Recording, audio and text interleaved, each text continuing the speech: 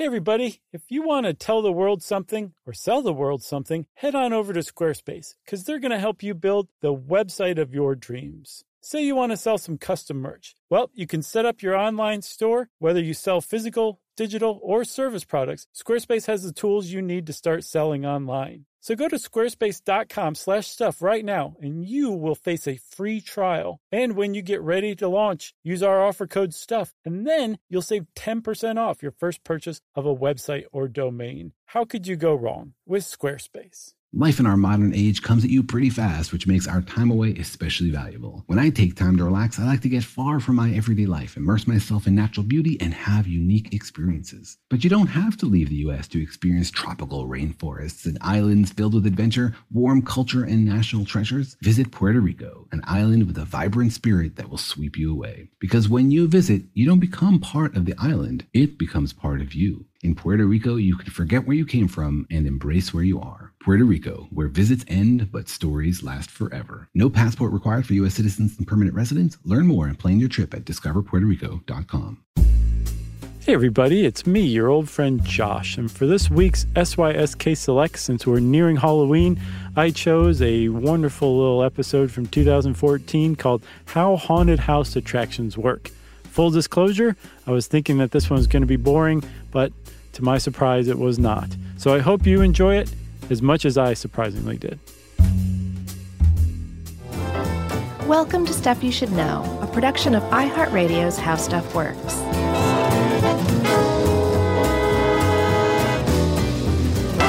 Hey, and welcome to the podcast. I'm Josh Clark. There's Charles W. Chuck Bryant and Jerry, and this is Stuff You Should Know.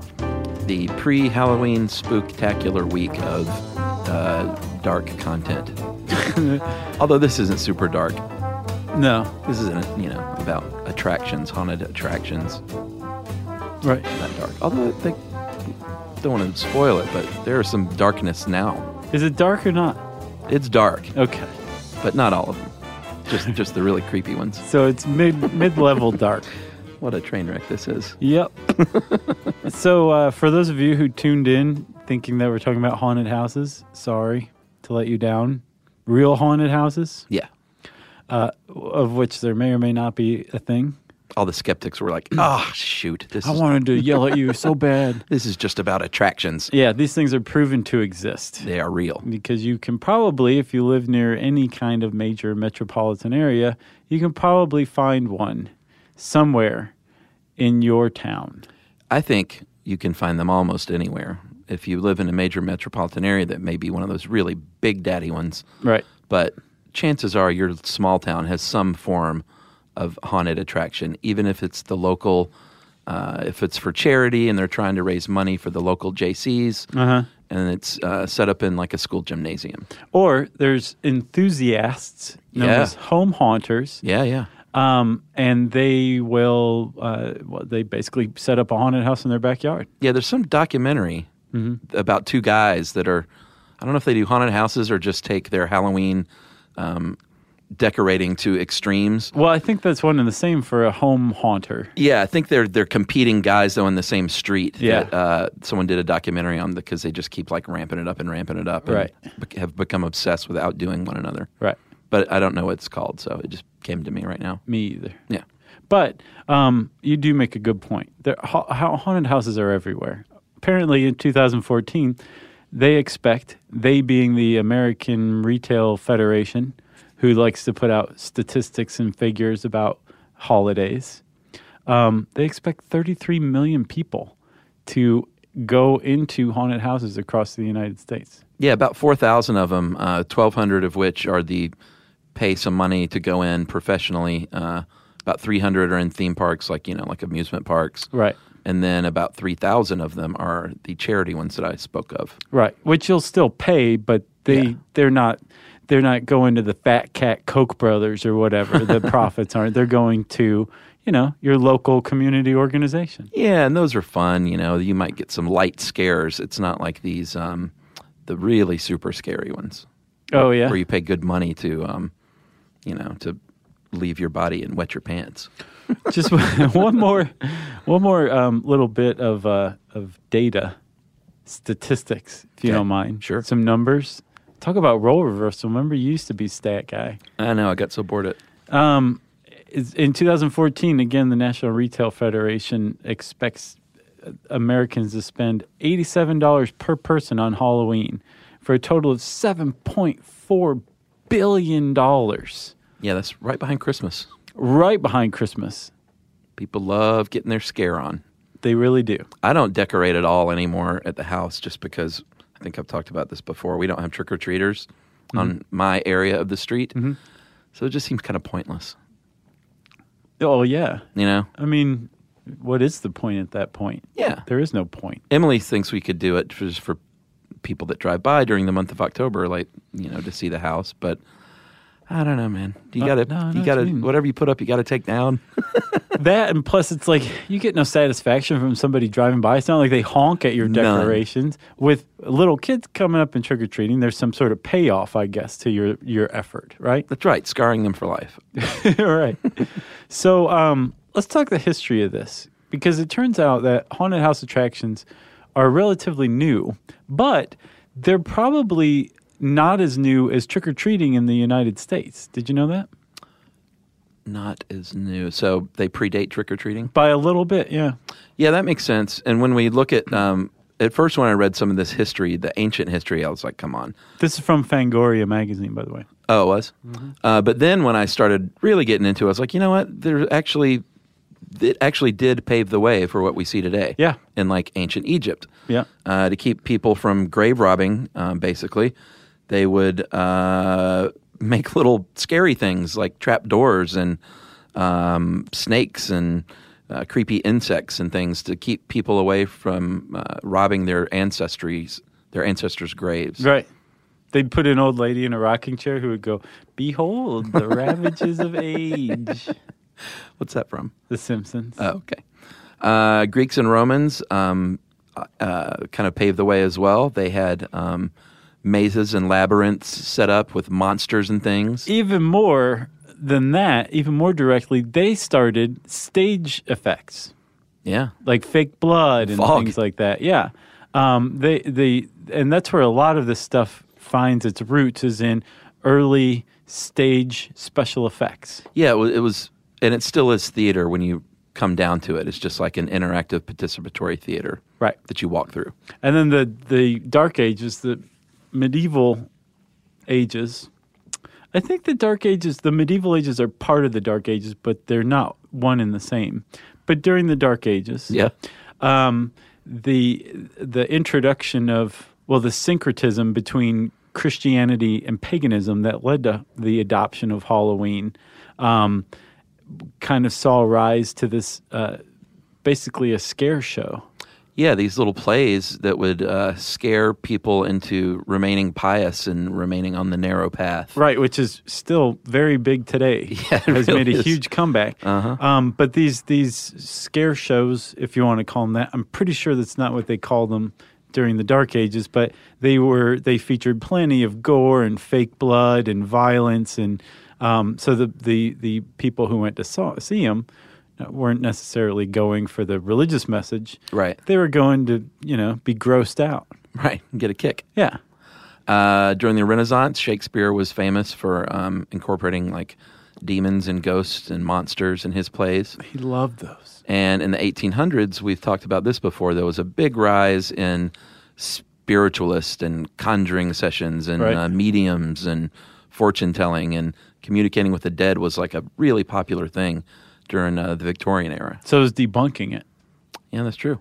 The Victorian era also gave us the Wax Museum. Yeah. Which very quickly went from celebrities to include scary stuff too.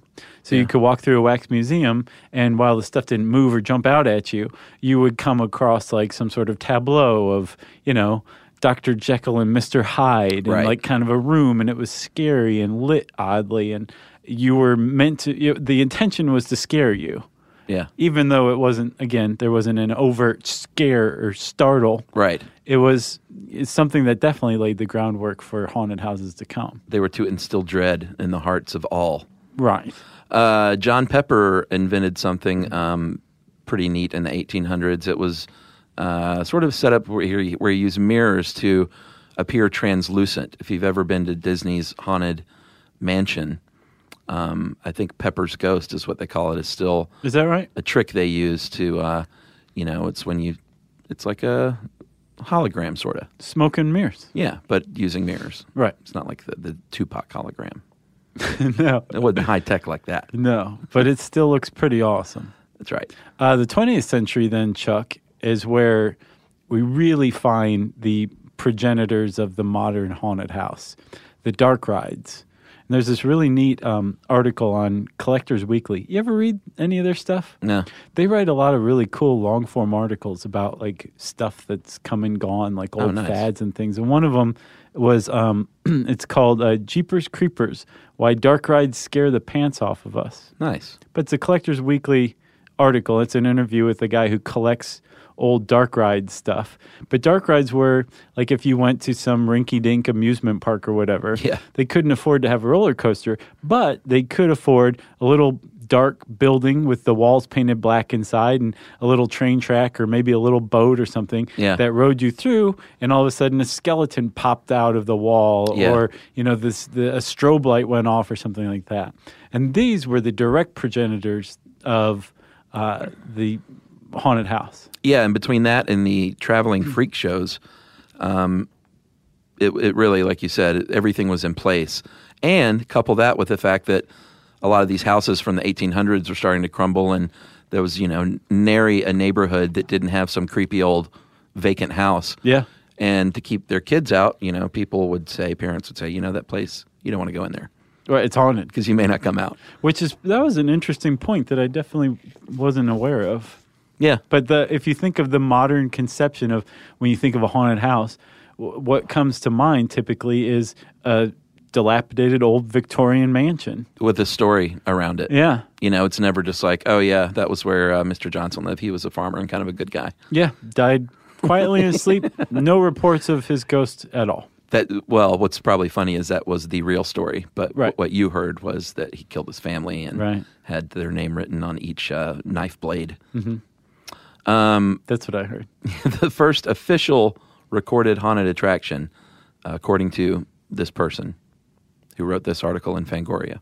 Becca McKendry. He says that the Orton and Spooner Ghost House in the UK and the Edwardian Fair in 1915 was the first genuine haunted attraction.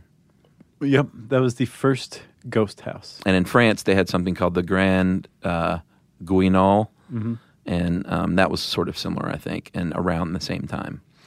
So you've got that haunted house. Mm-hmm. You've got the dark houses that are coming up in places like Coney Island and stuff like that. Sure. And then finally, you have the first big-time permanent haunted house, as we understand today, which you've already mentioned, the Haunted Mansion, that was first built in 1969 at Disneyland. Yeah. And apparently it was supposed to go up at Disney... Oh, no, it was. So Disneyland, the one in California. Yeah. And the one in Disney World, that came up in the 70s, right? Or the late 70s, early 80s? I'm not sure, actually. I've been to that one, though. If you want to know more about that stuff, though, I think Stuff You Missed in History Class did like a whole episode on the Haunted Mansion ride. Oh, Holly from Stuff You Missed in History Class is an absolute Haunted Mansion fanatic. Right. So I think they have a whole episode on it. She knows more about it than anyone, more than Walt Disney himself knew, I think. But here's a little known fact, besides what you just said. About Holly? That she knows more about it than Walt Disney. Uh-huh. Originally, the Haunted Mansion ride was a walkthrough ride. Yeah. Like today's haunted houses. But instead, they found that the people, the ushers, couldn't get people on a pace easily enough. Yeah. And so there'd be traffic jams and backups and everything. So they said, we'll turn it into a dark ride. And that's what they did. Yeah, which we'll get to this later, but that's a big part of running your own haunted house is the flow. Throughput. Yeah. Also, the haunted house and the Haunted Mansion in Disney was based on the Winchester Mystery House as far as the look. Yeah. They didn't want to have some cruddy old dilapidated psycho house in the middle of their lovely park. So they says, well, we can make it creepy on the inside and let's just make it like a really lovely Victorian on the outside. Yeah. And if you haven't listened to that podcast on the Winchester Mystery House, I recommend it. It's pretty neat. That's one of ours. Yeah. Man, that was a good one. Not the Disney podcast. Right. So then you mentioned the JCs, Chuck, and I didn't realize this, but the idea of a semi-permanent, so not located in like an amusement park or something like that. Yeah. But an annual attraction that just comes up around Halloween and then comes down in November. November 1st. Yeah. Yeah.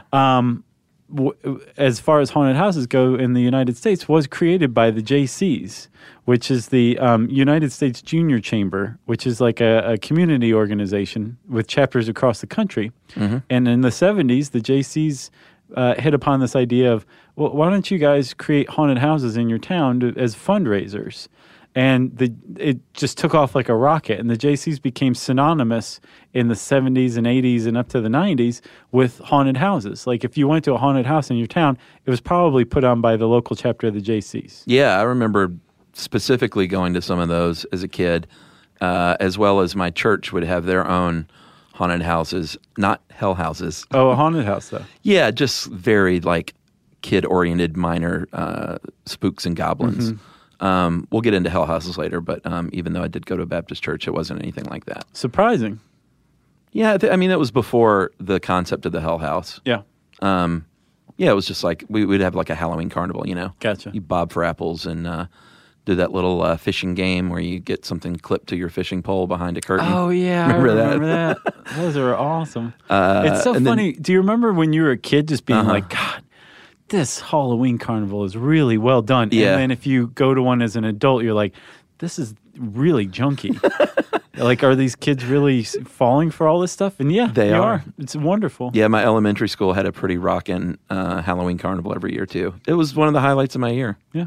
But, yeah, you're right. And now the concept of bobbing for apples, there's no way I would put my face in that disgusting water. No. You know? Yeah. Anyway, out of the JCs, in 1975, there were a couple of guys from a chapter in Bloomington, Illinois, named Jim Gould and Tom Hilligoss. And they says, you know what, let's just create our own haunted house book, basically, like I don't know if it was a book. Yeah, I guess it was a book. And let's teach people how to open these up and sell it. And they distributed about 20,000 copies. And it was, they formed the Haunted House Company, and it was the first real group of outfit to kind of just sell the plan and the stuff that you needed, the props. Right, like details, like how to do special effects. Like a starter kit. Exactly. Yeah. And because of the success of the JCs in the 70s and 80s, private companies finally were like, oh, we can make some cash off of this, starting in the 90s. And so the haunted houses that we think of today, the for-profit ones, like Netherworld in Atlanta, or 13th Story in New Orleans is another big one, that they came out of the 90s. Do you go to those? No. No interest? No. Yeah. Do you? No. Emily and I, we still may go. She has a hankering this year to go to Netherworld, just because we haven't been to. I think we went to one in L.A. that was pretty decent. I'll go, I guess, if she wants to, but it's not my favorite thing. I mean, I like scary movies and stuff. I don't avoid that stuff. I am depressed, Chuck. On Twitter the other day, I said the best scary movie or the best horror movie I haven't seen. Go. And I have heard of Vampire in Brooklyn, Eddie Murphy. Every single suggestion, and there were a bunch of suggestions that everybody shot back. So I realized I'm really running low on good horror movies. They aren't around much anymore. Like the ones that are, to me, the ones that are genuinely scary are the ones that get into your head. Yeah. And I'll take a fair amount of jump scares because that's a part of it if it's got the tension ratcheted up. Right. But the ones these days, man, just the disgusting torture porn thing, I'm just not into that. No, I'm not either. It's just such an easy, cheap. Yeah, they don't scare me. Exactly. They just repulse me. Exactly. Which is a totally different sensation. You know, but that's fine if you like to be repulsed in it, whatever. Yeah. Like it's great for that, but that's not true fear. No. It's not being scared necessarily. It's different. Yeah. I do have a recommendation for you, though. A movie? It's called either The Lady in Black or Woman in Black, and it stars a grown-up Harry Potter. So it's fairly new. I think it came out in the last couple of years. The Daniel Radcliffe guy? Uh-huh. Okay. And he does a great job. It's almost exclusively just him in the movie. Oh, wow. Is he the lady in black? He does double duty. Oh, nice. And there are some like Conjuring-esque style, like CGI ghost graphics, Yeah. but it's not overdone and it's not overblown, and it is a genuinely frightening ghost story. Conjuring was okay. It was okay. This Not one, great. I would say this one might be better. And that guy, is it? I don't know if it's Ty or T West. T.I. is his name. He's a director that did The Innkeepers and Oh yeah, that was a good one too. yeah, and then I can't remember did he do House of the Devil? Those are pretty good because he's a little more old school. He's not just trying to out-gore you or Right. shock you. It's he tries to build genuine suspense and dread. The same guy did both of those movies? Not The Conjuring. No, the Innkeepers Innkeepers and House of the Devil. I think so. Because both of those were good movies. Yeah. They seem totally different though. Yeah, I may be wrong on that. The but I think Innkeepers, that was a slow burn that managed to pay off, but it took a long time to build yeah, up. it was a little slow. Like, he didn't even try to start the scares Yeah. until like 30 minutes in. Yeah, you know the lady that's in that is Kelly McGillis. Did you realize that? Yeah. I didn't know till the end of the movie it said Kelly McGillis. It was like, oh, she's got the same name as that lady from Top Gun. Yeah, I think. But then it's really her. Right. She looks so different now. Yes. So that's our Josh and Chuck's Horror Movie Corner.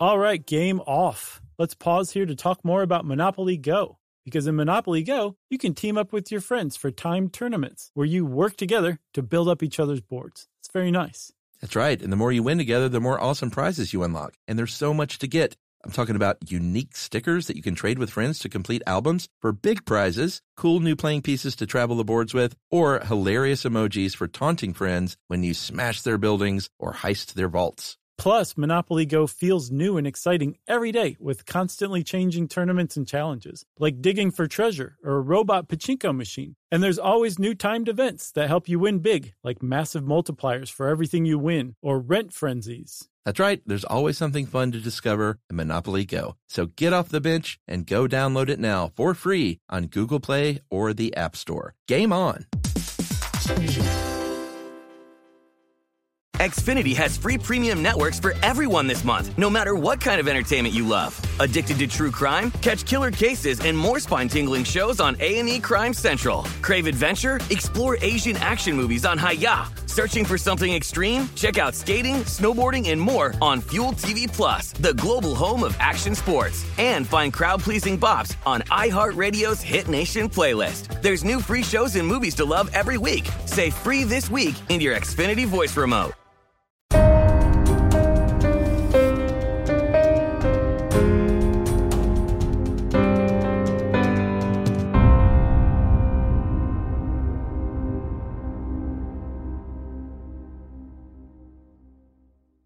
You know, we should have done a maybe next year we'll just do one of those. Okay. Like a total horror movie talk fest. Sounds good. Those are fun.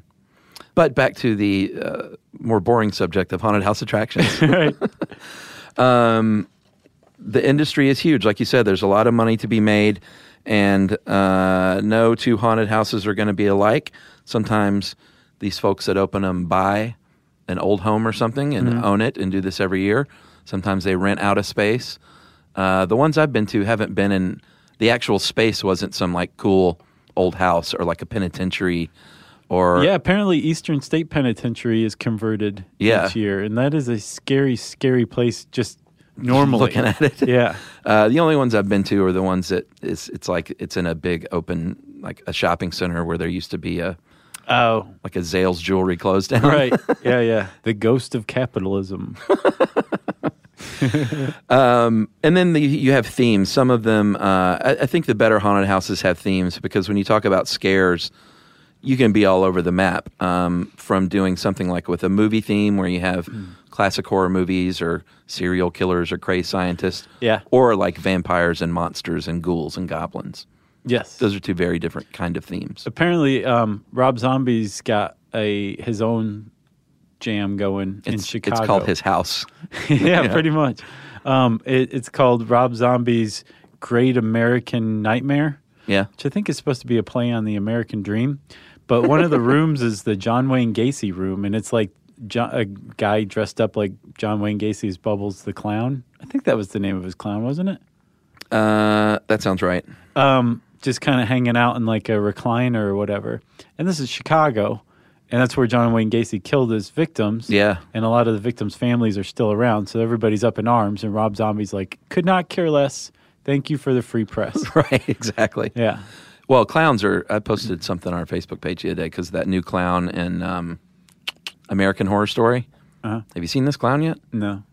Twisty the Clown? Uh-uh. The guy that made that show was like, just wait. I know clowns can be scary, but I have got the scariest clown ever. Awesome. And it's pretty scary, dude. Yeah? Yeah, like I'm not bothered by things like that much, but I saw this clown and I'm not into that show, but I did watch the scenes that clown was in just to see what it was like. Yeah. It's pretty frightening. I'll have to check him out. Yeah, and there's a broad daylight killing, which are always super scary to me. Oh, yeah, like they don't care about... Yeah. There's no hiding it or anything. Yeah, It's right out in the open. Like a beautiful blue sky out in a beautiful field. Oh, yeah. And those kind of creep me out more. Yeah, because the whole idea of like, oh, it's a good day to die. Yeah. To me, that doesn't mean it's beautiful out. It means like it's like the world's already ending. Now it's a good day to die. Right. You know? Yeah. The earth is opening up and magma is pouring out. That is possibly a good day to die. Then the serial killer can come along. Right. Yeah. So if you're opening one of these haunted houses, you can count on spending, because this is a good idea. You can make some good dough if you've got the funds to get it going. Sure. $15 to $25 per square foot for decorating and special effects is what. Just that alone. Yeah, is what you're going to, and that's not counting the renting or buying of the structure itself. Right. So you have 5,000 foot scare footage. Okay. That's what I was going for. That's good. You can be spending up to $125,000 just in decorations and scares and tricks. Yeah, and you may be able to reuse a lot of that from year to year, but you probably shouldn't put out the same thing every year because if you're in the same space doing the same thing, you're not going to get repeat customers. No. So you want to turn over like 30 to 40% of that each year to new stuff. Right. And like you said, themes often change. So just changing the theme alone is going to require that you change this your layout, I guess, to an extent. Yeah. Like if you're doing scary clowns, sure, you're probably going to have to get rid of your OR setting or whatever. Right. Unless you do a clown doing surgery, which is kind of scary, but it just seems a little off. Yeah. You know, clown doing surgery, that's just dumb. That'd be pretty scary. The clown hospital? Yeah. Yeah. Well, don't they have that? Children's Hospital has a clown character. That's what I'm thinking Rob of. Corddry. Yeah. Sure. And by the way, this is written by Kristen Conger from Stuff Mom Never Told You, and she actually interviewed a few owners of haunted houses to get some good inside poop. And that's where we're like getting these numbers. And they say to open one up... I was just making mine up. Oh, you were? Yeah. They said to open one up, you not only, obviously, it's a fun job, but you've got to have a lot of business acumen, too. It's not just like, oh, this will be a hoot. Right. Like, you've got to be super focused and have a good business brain, or you're not going to make any money. Plus, also, safety is a big, big deal. Oh, it's huge. Especially after a fateful event in 1984 at Six Flags Great Adventure in New Jersey. Yeah. They had a 17-trailer interconnected modular haunted house, dark ride basically, but a walking dark ride. So it was a haunted house. And it was basically a fire trap, and it went up. And 8 teenagers got trapped inside and died in the fire. Yeah. There were no fire sprinklers. There were no obvious emergency exit signs or anything like that. And as a result, 1984. That's what happened back then. Yeah, but you'd think like by the time the 80s rolled around, people would have figured out, oh, if somebody lights a match in here or doesn't put their cigarette out, because again, it's the 80s, so people still smoked everywhere, the whole thing's going to go up because it's all plywood and foam, and maybe we should put fire sprinklers in. But apparently it took this tragedy to really change the industry, but it did. Yeah, and safety is, like you said, a huge part of it because you're in the dark. You've got things flying out and props swooping down and people jumping out. And, anything can happen to go wrong and someone can get injured. So Yeah, and actually, did you hear about the girl in 2011? No. There was an employee at one of the ones outside of St. Louis called Creepy World. Uh-huh. And she worked there and somehow got caught in a noose and accidentally hung herself. that sounds like a story that you hear. You would think so. Yeah. It is so well documented that Wow. it actually did happen. I'm quite sure. Crazy. But she survived. Oh. She suffered some brain damage to an extent, from what I understand. Oh. I don't know if it was extensive or not. I'm on a roller coaster of emotion here. Right.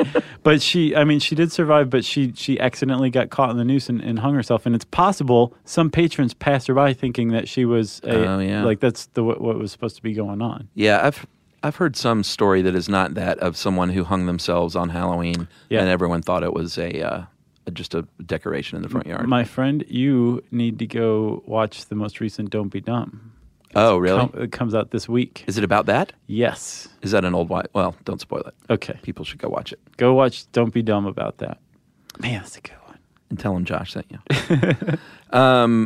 So after you've got your safety system worked out, you've got your fire safety, you've got your sprinkler system, you've got flame retardant material, you've got cameras set up everywhere, everyone has signed a lengthy waiver. Even if they do get hurt, they could probably still try and sue you, but you're trying to avoid that at all costs. What you're going to have is some sort of a maze-like structure. Yeah. Where you're walking around, sort of lost, but really just getting shuffled along a path. Right.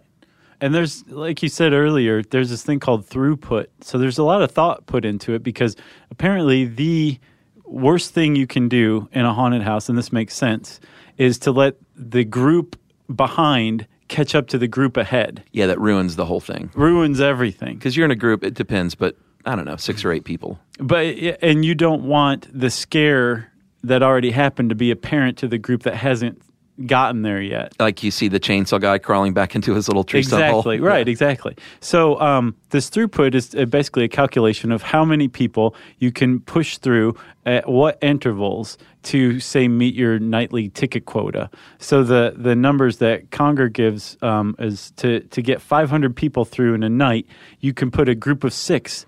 You can set them out every 25 to 30 seconds, and they shouldn't bump into one another. Yeah. And then one of the ways that employees make sure that these groups don't bump into one another is the way that they scare people. Yeah, it's called scaring forward. Which makes sense. It does. It's kind of an interesting, boring term. But what they're doing is usually jumping behind you as you walk through the group to make you go in a forward. They don't want to jump out in front of you and have you move in the direction you just came from. Right, backward. Yeah, so they want to scare you forward, and that is a little tip. If you are not into being the lead person being scared, then you should be in the lead because it's probably going to come from behind you. It's pretty counterintuitive. Yeah, but you it's think, true. I'm going to be in the back and I'll be just fine. Yeah. You're the one that's going to get grabbed. Because if they jump out at the front of the group, again, it's going to push the group backward, and the group ahead is going to run into the group behind, and that's very bad. Yeah, and I say get grabbed. You probably won't get touched.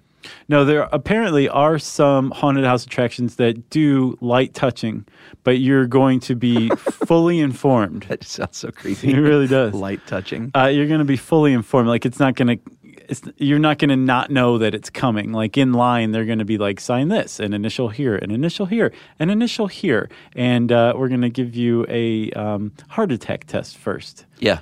Just to make sure. Please step on this treadmill.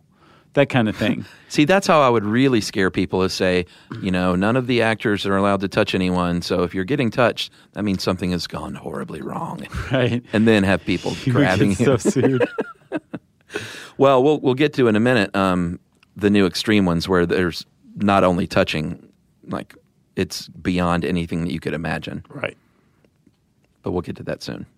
And since we mentioned actors hiding, those are called scare pockets. Yeah, where they hide and then jump out from. Yeah, so like they're hiding behind that tree, and they may distract you with a bat swooping down in the other direction. There's a lot of distraction going on because what they don't want is you to be focused on the clearly placed faux tree trunk that has the smell of a chainsaw Right, exactly. engine. Yeah.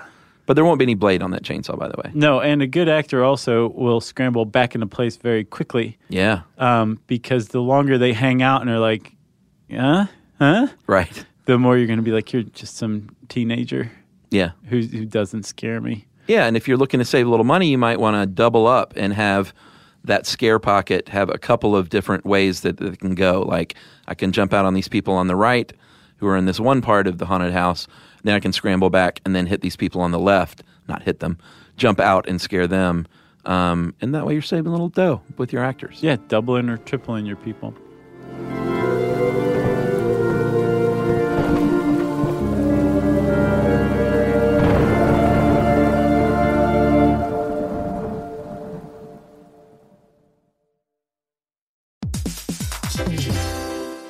All right, game off. Let's pause here to talk more about Monopoly Go. Because in Monopoly Go, you can team up with your friends for timed tournaments where you work together to build up each other's boards. It's very nice. That's right. And the more you win together, the more awesome prizes you unlock. And there's so much to get.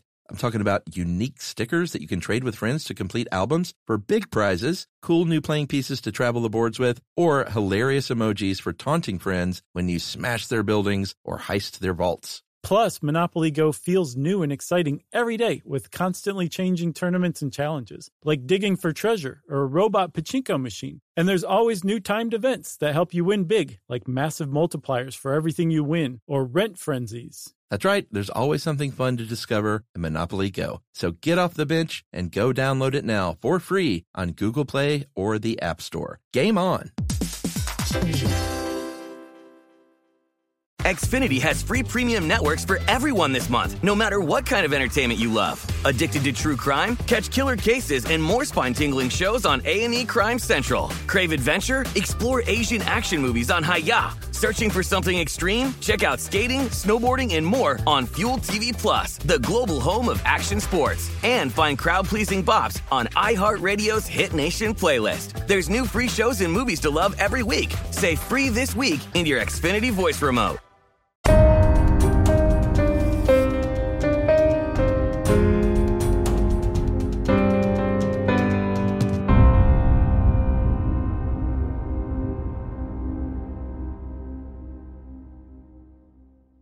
And then apparently, Chuck, lastly, a lot of the attractions are run on compressed air that is set off either through motion sensors, which I think everybody expects, but also through touchpads, which makes sense. Because you can control that, right?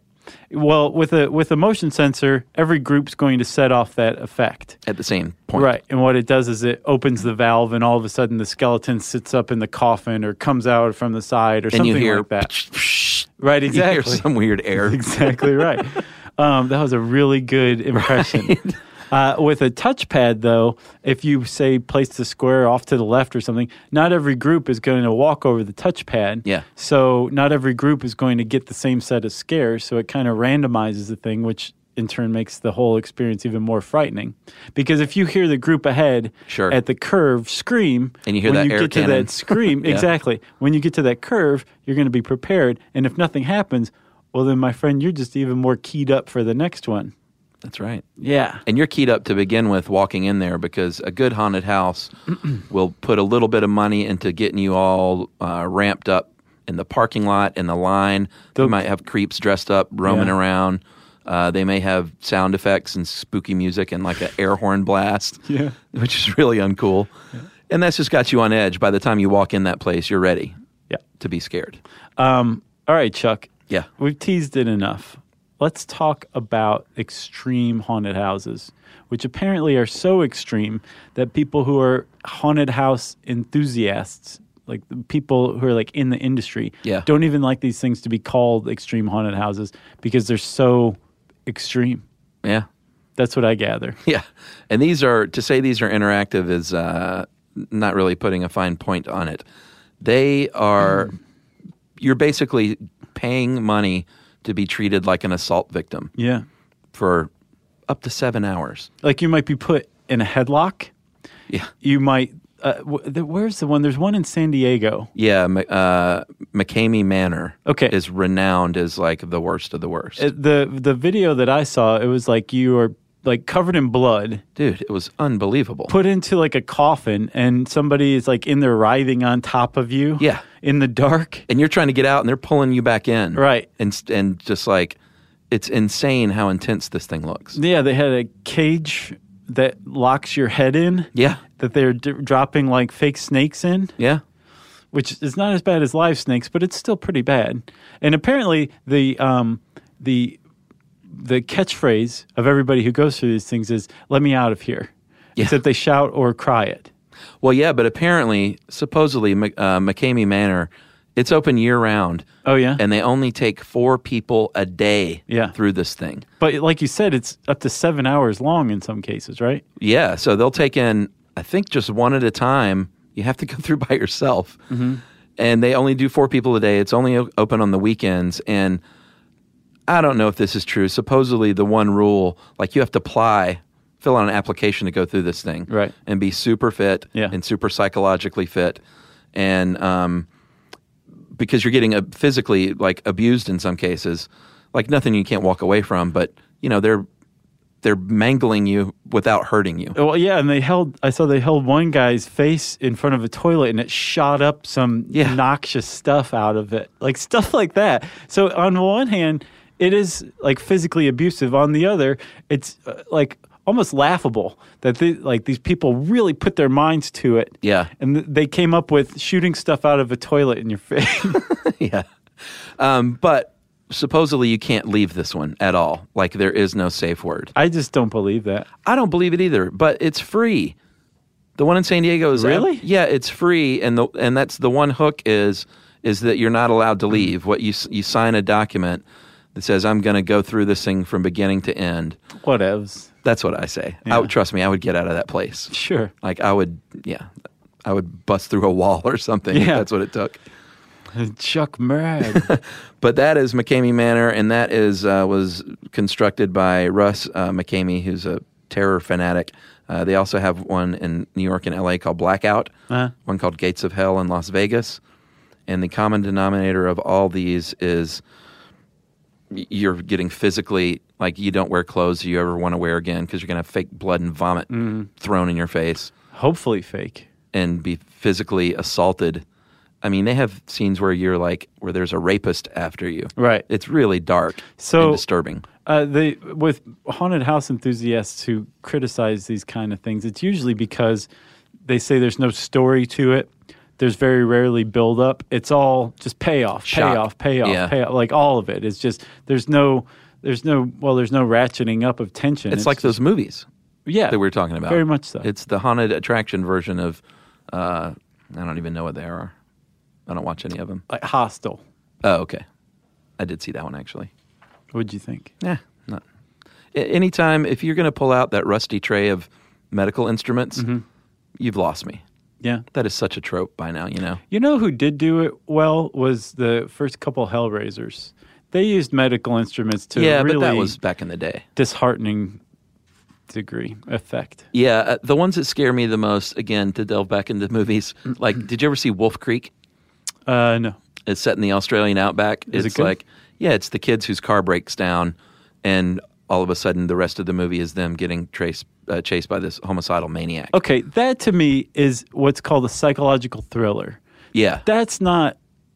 I mean, yes, I understand it is horror. Friday the 13th, that's like Hallmark horror, but it's slasher just movie? Different. Yeah, the slasher movie is just different to me. And there's not enough true, genuine horror movies, in my opinion, which amount to basically supernatural horror, I guess is how you'd put it. That's what I'm into. You should check out Wolf Creek. It's I will. I have no problem with it. It's just, as far as horror goes, I'm not scared by that.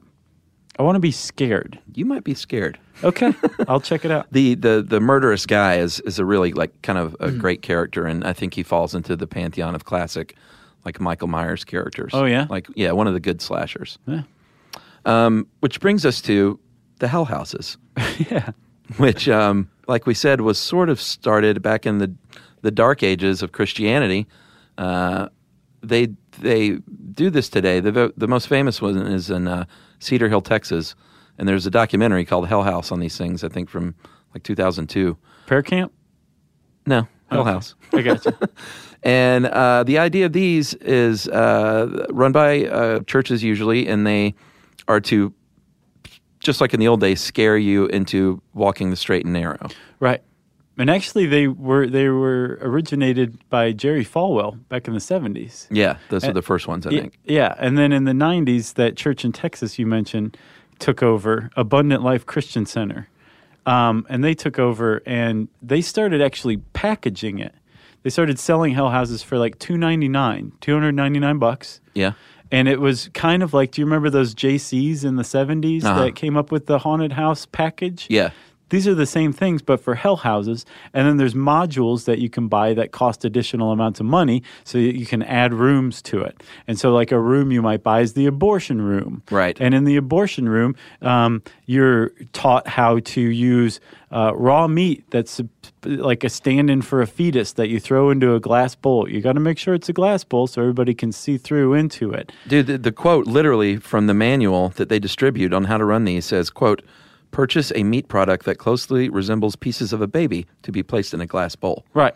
So that's their suggestion. That's a room from Hell House. Yeah, and this is to keep you from having premarital sex. Exactly. Obviously. Subtlety is not a hallmark of the Hell House. No. So, for example, like if there's one from New Destiny Christian Center. It's called The Rave Scene, and basically it's about club drugs and death, teenage death. Like pretty much everybody dies or takes their own life as a result of sin. Yes, of their sin. Yeah, like the lesbian suicide room. Yeah, where a young lady succumbs to lesbianism and is so mistreated, and she goes to she's not a lesbian. She's just saving herself. And is mistaken for a lesbian, confusingly. Okay. And then it then kills herself because her best friend rejects her and calls her a lesbian when she went to go hug her. That was from the Vice article you sent, at least. Yeah, that's a great article. But like you UK said, Vice. It's all repercussions of sins. So there's the lesbian suicide room. There's the AIDS room. Right. The abortion room. The domestic violence room, the DUI room, and they're all just enacting these horrific scenes until you get finally to hell is at the end, not at the very end. Right. And hell is where they're, displaying what hell looks like with ghouls and demons. And then finally you get to go to heaven. Well, this is what makes a hell house a hell house. You descend through these different types of sin into hell, and then when you come out, you emerge through hell, and then the real-life preacher is there saying, hey, how about you repent? And for those of you who aren't saved, why don't you come on over to our church and we'll save you? Yeah, they call it in the Vice article, they call it it's a really cool pastor who jumps out and is the good cop to Hell House's bad cop. And he's like, you can avoid all this scary stuff if you, take the Lord Jesus as your Savior. Right. And sometimes they'll do that right in the room and have you sign something. Oh, I can imagine. And that's the Hell House. And in that Vice article, it's crazy. The author mentions that a little boy goes off and vomits during the Hell House. Yeah. So apparently they're very effective. Well, if the object is to make you sick and vomit. Yeah. I guess so. Vomit from fear for your soul. And they're still around. It seems like something that might have gone by the wayside. Oh, no. But you can still go to Hell Houses in a lot of places. I have one more thing for you, Chuck. What you got? Go to BuzzFeed.com. You may have heard of that website. Sure. And search for 44 best pics of scared bros at haunted houses. Oh, that's a good one. Yeah, I can't remember where the haunted house is, but it's all the same background, but very much like roller coasters. Yeah. They take a photo of this one spot. Right. And it's like the scariest spot. And the people are... It's great. They're wonderful, hilarious photos. And it's been around. I think they first started publishing them in 2011. So they've been around for years, and they're still just as funny as ever. It's great. The scared face is just so pure to me because it's just pure reaction. Yeah. Like the toughest dude in the world. Like trying to climb over his girlfriend or push her toward whatever he's afraid of or something. Yeah. It's whatever is happening in that 2 seconds. Yeah. It's pretty great. Yeah. So that's Haunted House Attractions, everybody. Ooh. I know. If you want to know more about them, type those words in the search bar at howstuffworks.com. And since I said that, it's time for listener mail. I'm going to call this Karate Kid email. Awesome. Which was the scariest movie I've ever seen. If you listen to our karate episode, we wax philosophical about the Karate Kid movie, and we got a lot of emails of people feeling great waves of nostalgia in talking about it. So here we go. I imagine you guys will get dozens of versions of this similar email. I just listened to Karate and have not finished it yet, but I'm writing about the first 7 to 8 minutes specifically. Your ode to the Karate Kid was beautiful. I got goosebumps along with Chuck. I may have also had a tear in my eye when he described that magical moment in the film where it all comes together and we realize, along with Daniel-san, that Mr. Miyagi is truly a genius. By the way, Ralph Macchio has named his son Daniel. Is that right? Mm-hmm. After himself. Yeah, I guess so. After the best version of himself. I recently sent the Karate Kid to my 6-year-old nephew to ensure that despite what his friends and media try to tell him, he will know that Ralph Macchio is the original and only Karate Kid. Yeah. When I called him and asked what his favorite part was, he actually started singing, "You're the best around. Nice. Nothing's ever gonna get you down." It was the proudest moment of my aunthood so far. Now, Chuck, I implore you to watch The Karate Kid 2.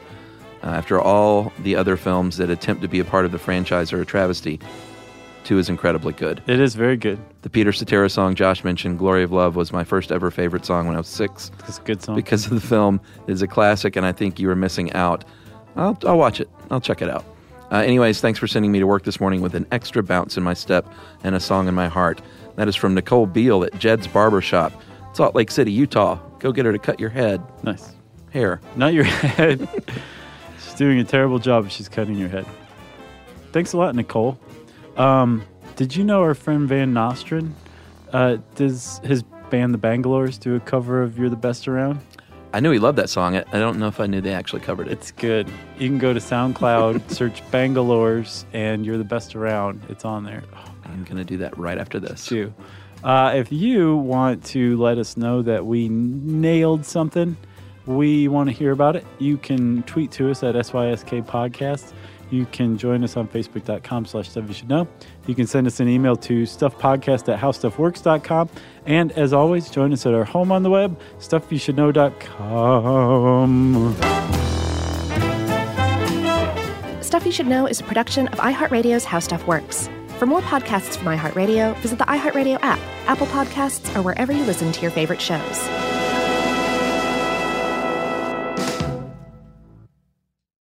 Hey, if you haven't heard of Visible, well, now you have. They're the wireless carrier that's making wireless visible. It's in the name. Switch to Visible, the wireless company that makes wireless visible. Get a one-line plan with unlimited 5G data powered by Verizon as low as $25 a month, every month, taxes and fees included. Use promo code STUFF20 to receive $20 off your first month for listening to this podcast. Switch now at Visible.com. For data management practices and additional terms, visit Visible.com. The Visible monthly rate is $25 per month. Hey everybody, if you've been looking for love at first sight, it's closer than you think. It can be found at your local shelter. So this June 7th to June 9th, join the Pedigree Adoption Drive, and the Pedigree brand will reimburse your dog adoption fees nationwide. Pedigree knows that bringing a dog into your home not only opens their heart, it can open yours too. Visit pedigree.com/adoption-drive to learn more and see full terms and conditions.